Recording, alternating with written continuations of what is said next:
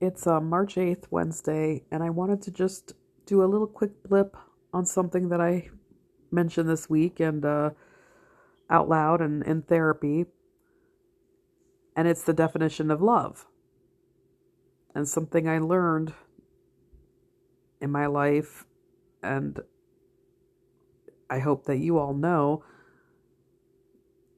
I feel that a lot of times we get trapped in toxic loving relationships, whether we grow up with them, whether we had a lot of them in our teen years and young adult years, and that's what becomes normal, whatever they romanticize on TV and in books that might be toxic. And I know for a fact that real love, like knowing that somebody loves you, is when they want you to do what's best for you, even if it's not what's best for them.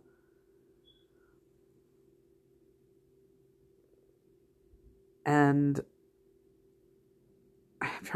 I just hope that you all experience a love like that, that somebody wants you to do what's best for you, even if it's not what's best for them. And what I mean by that is, I've often talked in my own therapy about mistakes I might have made as a parent. And I said, when my kids get older, if some of those mistakes I made, I can apologize, I can change my behavior, but maybe there's mistakes that they're like, you were really shitty at this point when I was younger, and I don't forgive that. And, I struggle now because of it, and I don't want to hang out with you as much. And what I told my therapist is, if that ever happens with any of my children, then I'm going to have to be okay with that, because I'd rather they be happy. Even if I'm not part of their life, I want them to be happy more than I want to keep them tethered to me so I get to see them even if I don't make them happy. And that's how I know that I love my children, because I wouldn't want to force them into a relationship with me to make me happy if it's toxic to them.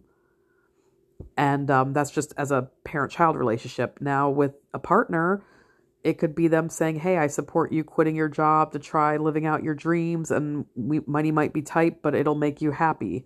My husband did that with me when I quit working in the ER and I wanted to write, and it was after my dad died and I wanted to write.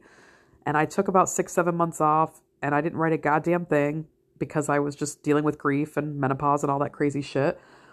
But he loves me so much, even though money was tight as fuck, we're barely keeping our heads above water, he just wanted me to be happy.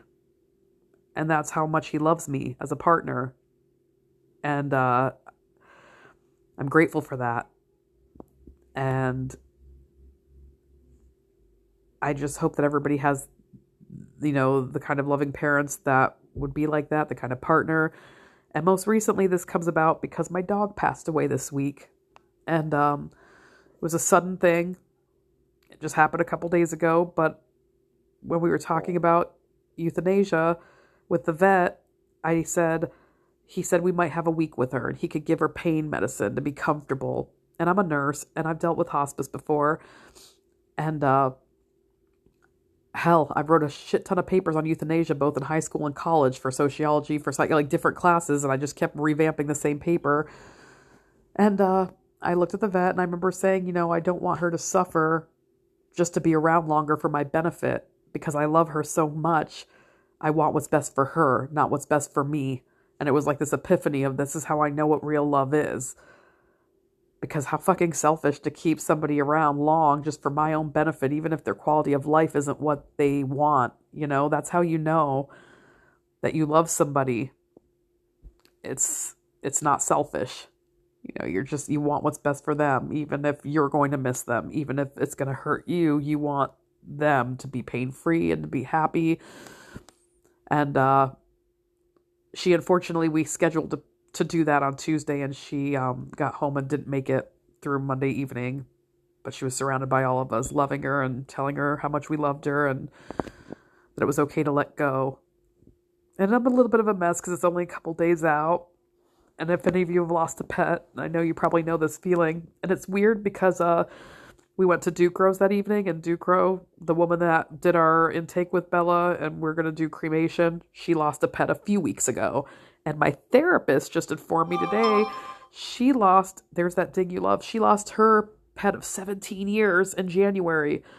So out there in the universe, we got a lot of, I came across some people losing their pets recently.